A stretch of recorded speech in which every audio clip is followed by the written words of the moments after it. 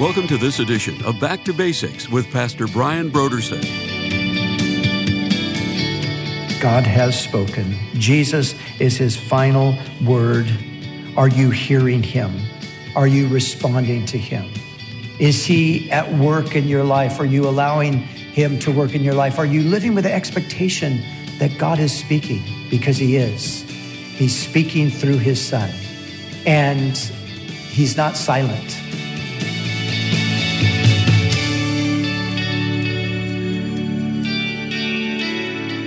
Today on Back to Basics, Pastor Brian begins his study in the book of Hebrews. Join us as Pastor Brian begins this series with his teaching on Hebrews chapter 1, verses 1 through 2, in a message titled, God's Final Word.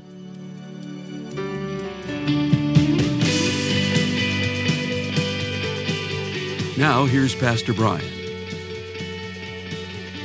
Hebrews, well, first of all, let me say, Hebrews is one of my favorite books in the Bible. Now, all of us, I'm sure, have certain books of the Bible that just seem to stand out. When you read them, they're just a kind of a unique thing that happens. Hebrews is that for me, along with some other books, but Hebrews always stands out. I'm excited because it's one of my favorite books. Hebrews is one of the great theological epistles of the New Testament. Now, when I say theological, what I mean is that it goes into quite a bit of theological depth about the work of God, the redemptive work of God, what Jesus did and all of the implications of it. It's similar in theological depth to Romans. But as we approach it, we need to understand that it is one of the great theological epistles of the New Testament.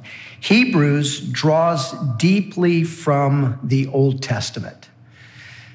It's in Hebrews that you have, more than any other New Testament book, you have just this constant referencing back to the Old Testament. Now, again, some other books do that quite a bit as well, Romans in particular.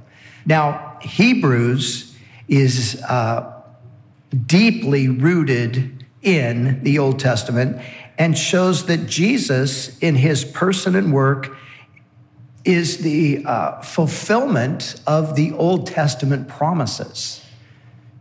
So a study of this epistle, one of the things that I think is going to be valuable to us as we study through it, is that it is going to immerse us in Scripture. It's just gonna, we're really gonna be very scripturally rooted here because, again, even though it's a New Testament book, it's constantly taking us back to the Old Testament. And as it's immersing us in Scripture, it will be reminding us of the great eternal truths that, even though often obscured by the insanity of life in a sin-sick world, are nevertheless guiding history toward God's intended end. And I think that's important. There's so many things that are going on in our world today, so many crazy things that are happening, and it's easy to get distracted by those things, and it's easy to get lost in the mire of all of that and to forget that regardless of what's happening among the nations, regardless of what's happening with the politicians, regardless of what's happening with the courts, that God is moving things, history is moving in the direction that God said it would go. It's moving toward an intended purpose and end. And this book is going to remind us of that. Just being in Israel, I was reminded of that again.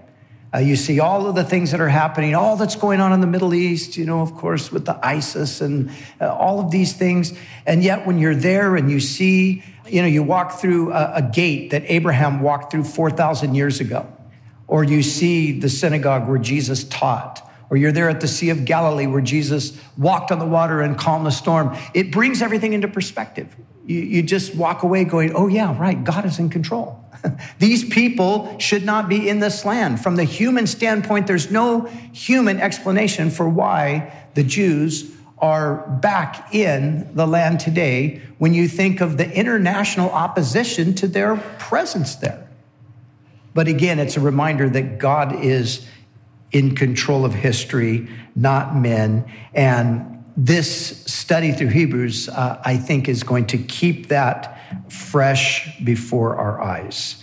The second thing I want to let you know about Hebrews is that it is the only New Testament book that is not directly connected to a human author. So all of the rest of the books, of course, we've got Matthew, Mark, Luke, John, and so forth. And then we know that Luke wrote Acts. And then we've got Paul's epistles and the epistles of Peter and John and James and Jude and all of that. This is the only epistle in the entire New Testament where there's no human author connected to the epistle. And so the author is intentionally not identified. This epistle was first written to the Hebrews, and specifically Jews who had initially embraced the good news of Jesus the Messiah with joy and fervent devotion, but were now, due to rejection, persecution, and a seeming delay of God's plan, contemplating a return to the comforts and security of Judaism. Now, we don't know the exact date that this letter was written, but let's just say that it was written 20 years after the ascension of Christ. And Jesus ascended roughly 32, 33 AD. So here we are. Let's put ourselves in the place of these Jewish believers. It's 52, 53 AD, 20 years have passed.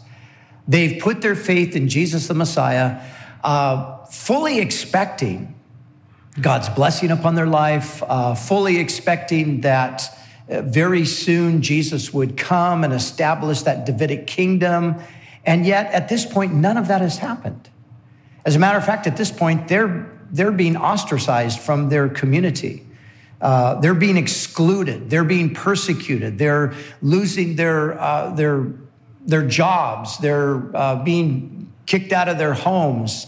And the Jewish community goes on with business as usual. The temple is still there. It's this amazing structure. The priesthood is still intact. People are going up and worshiping at the various feasts and all of that. And these guys are excluded. And they're experiencing this harassment, this persecution. So what's happening here is there is now a temptation for them. They're starting to rethink their commitment to Jesus as the Messiah. Well, maybe we need to go back to Judaism. That's what they would have been thinking at this point. This epistle is an explanation of why that would be a fatal mistake. And so the epistle is also a strong warning, or actually a series of warnings, that to turn from Christ back to Judaism is to put oneself outside of God's grace and under his wrath. What the author wants them to know for sure is that if they were to make a move in that direction, they would be departing from the living God. In chapter 10, verses 28 and 29, the warning is stated unequivocally. Let me read it to you. He says, anyone who has rejected Moses' law dies without mercy on the testimony of 2 or 3 witnesses. Of how much worse punishment do you suppose will he be thought worthy who has trampled the Son of God underfoot, counted the blood of the covenant by which he was sanctified a common thing, and insulted the Spirit of grace? That would be what they would be doing if they were to return to Judaism. And so the epistle is a series of warnings. And there's application for us today as well. Because I know, and perhaps you know, people who came to Jesus, were following him, were excited about him, were serving him, were living with expectation of blessing and the return of Christ and so forth. But as time went on, difficulties arose, challenges came. The Lord didn't come back when they thought he was going to come back. And so they've decided to go back to the world. I know people who have done that, and maybe you do too. We see this passage as a warning for all of us, even today, against that kind of thing. Now, finally, the theme of Hebrews is the supremacy of Jesus over all. You see, they were considering going back to the former things, back to Abraham and back to Moses and David and all of those things that were represented. But what the author is going to show them is that Jesus he has supremacy over all of these things. He's greater than the angels even. He's greater than Abraham, Moses, Aaron, Joshua, David, the prophets. He's greater than all of them. That's how he argues his case as we go into the epistle. He shows that the covenant, the new covenant, is a better covenant established upon better promises.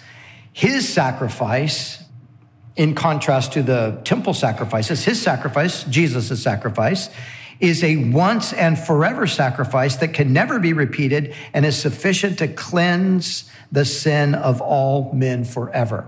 These are the things that he is going to remind them of. And then he's going to begin with a reminder of the person of Christ, who he actually is, that he is the brightness of God's glory. He is the express image of his person, that he's the one who upholds all things by the word of his power, that he is God the Son.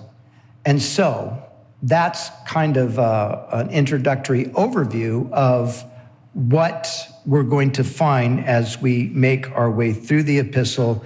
But the first verse reads this way: God, who at various times and in various ways spoke in time past to the fathers by the prophets, has in these last days spoken to us by his Son. So this is where he starts. God in the past, in times past, yes, he spoke in various ways to the fathers by the prophets. The author here is referring to the revelation that came through what we commonly call the Old Testament. And it was through Moses and the prophets that God spoke in time past. And there was always more to come because the message of the Old Testament was incomplete. You see, the Old Testament is what you would call anticipatory. It's anticipating something. It's always pointing to something beyond itself. You know, one of the great tragedies of the modern Jew is the fact that they haven't recognized their Messiah. They're still looking back to the Old Testament, and really they're looking back 2,500 years since God has spoken. And they're embracing this and immersing themselves in the law and trying to find God and righteousness through that.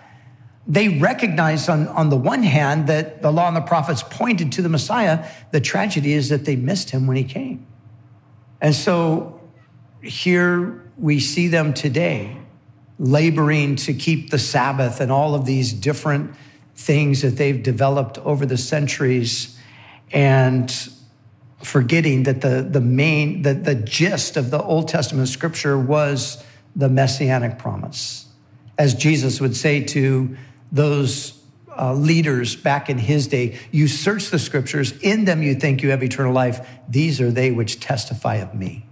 The scriptures pointed to Jesus. And so in the past, in times past, God spoke to the fathers by the prophets, but in these last days, and the term last days here is a reference to the final period of history, where in the past there was always further revelation that would come. There was what we call sometimes a progressive revelation. That progressive revelation reached its climax in the coming of Jesus. So he's now the final message of God. And that's what the author is referring to when he says, but in these last days, the revelation of God is complete through the Son. And so he says in verse 2 that God has in these last days spoken to us by his Son. Or I think a better translation at this point is in his Son. We'll talk about that in a moment. So this is what the author begins with. Jesus is God's final message to the world. And this was written 2,000 years ago. Jesus is God's final message to the world. There is no other message. There is no further message. Now, some people have the erroneous idea that, well, God sends different prophets to different people in different parts of the world and cultures. And sometimes people make statements like, well, you're Christians because you grew up in the West. And Christianity is the religion for the West. But if you were born in the East, you would be a Buddhist or you would be a Hindu. And their idea is that it's all the same thing anyway. And it just really, it doesn't matter which one you choose. A lot of it has to do with where you were born, how you were brought up, and so forth. But this, of course, is contrary to the message of Scripture, and it's contrary to what we are reading right here. There is no other message. God's final message to man is through Jesus. And there is no other message, nor is there a further message. You see, Jesus is the message. We don't simply look to what Jesus said, we look to who Jesus is. And it's who Jesus is that is really God's final message to the world. God's message to the world is Jesus Christ. He's the message. His life, his death, his resurrection, his ascension, his coming again, all of those things, that's God's message to the world. And so that's what the author, I think, is intending us to lay hold of. So the word spoken by the prophets about God was, of course, accurate, but it was only part of the story. The full story would be told in his Son. So what has God told us in his Son? Many, many things. Let me just touch on a few. What is God? What is the message that has been brought to the world in the Son? What is God saying to us? Well, first of all, we would have to say that God is saying, I love you. That's what God is saying. And he's saying it to the whole world. So God has spoken in his Son, his love. I love you. I will forgive you is another thing that God has spoken. God has spoken to us through Christ. Christ did not come, as he said, to judge the world, to condemn the world, but he came to save the world. And it would be our sin that would bring on his judgment. It would bring our condemnation. But what does he do with our sin? Instead of judging our sin, he forgives our sin. Jesus came with that message of forgiveness and that message of cleansing. I will cleanse you.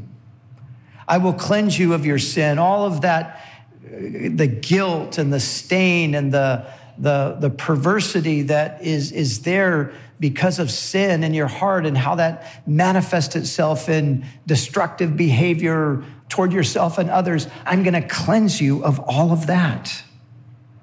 And this is exactly what he has done. And I will receive you would be another message. You see, the great message of the new covenant, and that's what Hebrews is really all about. It's about this new covenant, is that we can come into a personal relationship with God. You see, this was not the experience of the average Jew prior to the coming of Jesus. The idea that God was your father in a personal sense, that God was intimately associated in caring for you and loving you, that was not an idea in the Jewish mind. They saw themselves collectively as the people of God. We're all part of God's family, and Israel is God's son, but the personal aspect of it wasn't there.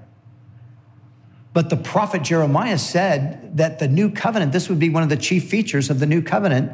God said, in that day, I will write my law in their hearts and in their minds, and all of them shall know me personally from the least to the greatest. And that's the message that Jesus is bringing. That God is not a God that's far off. that God is no longer hidden behind the veil that can only be passed through once a year with the blood to make atonement. But now that veil is torn and all people can come in and experience a relationship with God. That is what would be included in him receiving us. But then I will carry you would be another thing, or I will take care of you.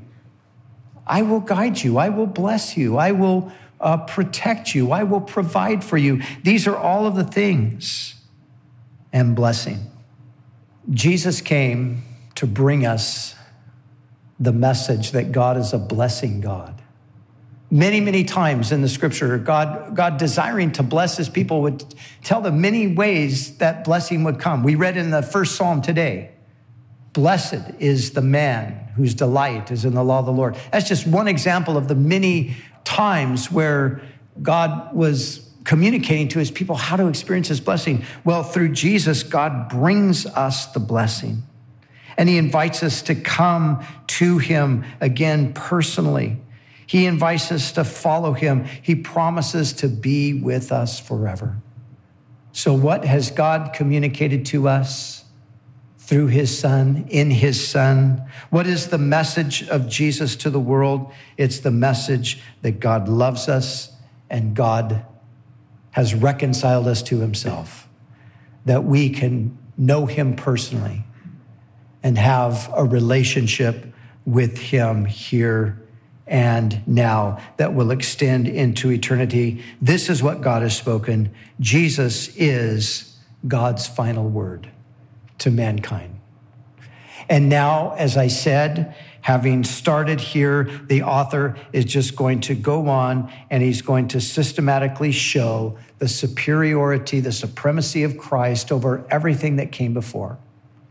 And in the end, coming to the conclusion of the epistle, the great appeal to hold fast to what you have. You have the ultimate. There's nothing better. You could never improve on what you've got. At all cost, hold on to what you have. And there's the reminder through the 11th chapter of all of those saints of old who did these great things by faith, and the promises that they had were so much less than the promises that we have. And if they did what they did, how much more are we to persevere and to succeed spiritually based upon what we have now in this new covenant? And so, as we close today, God has spoken. Jesus is his final word. Are you hearing him? Are you responding to him? Is he at work in your life? Are you allowing him to work in your life? Are you living with the expectation that God is speaking? Because he is. He's speaking through his Son. And he's not silent. He's speaking through his written word. He's declared the future. He's told us where history is headed and all of those things. But then he's speaking into your life personally and into my life. And he wants to be involved with us on a daily basis. He wants to encourage us and comfort us and guide and direct us and all of those things. Are we hearing what he is saying? Are we responding to him? I hope so, because that's where the blessing is, and God wants to bless us.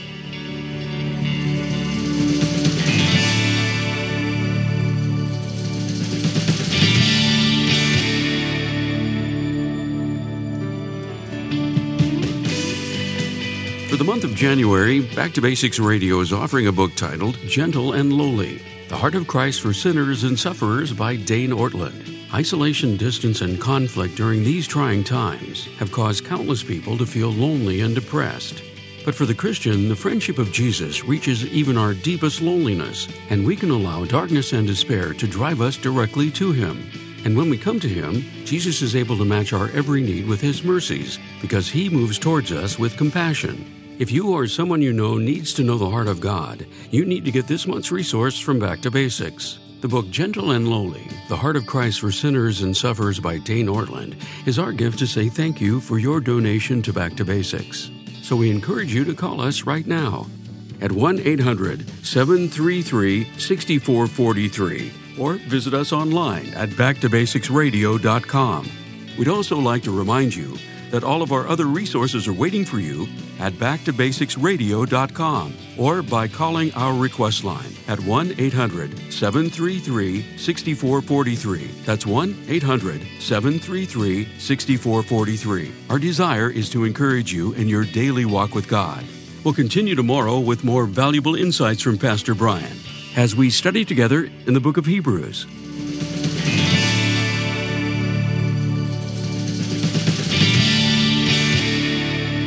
Back to Basics is the preaching and teaching ministry of Calvary Chapel, Costa Mesa, California.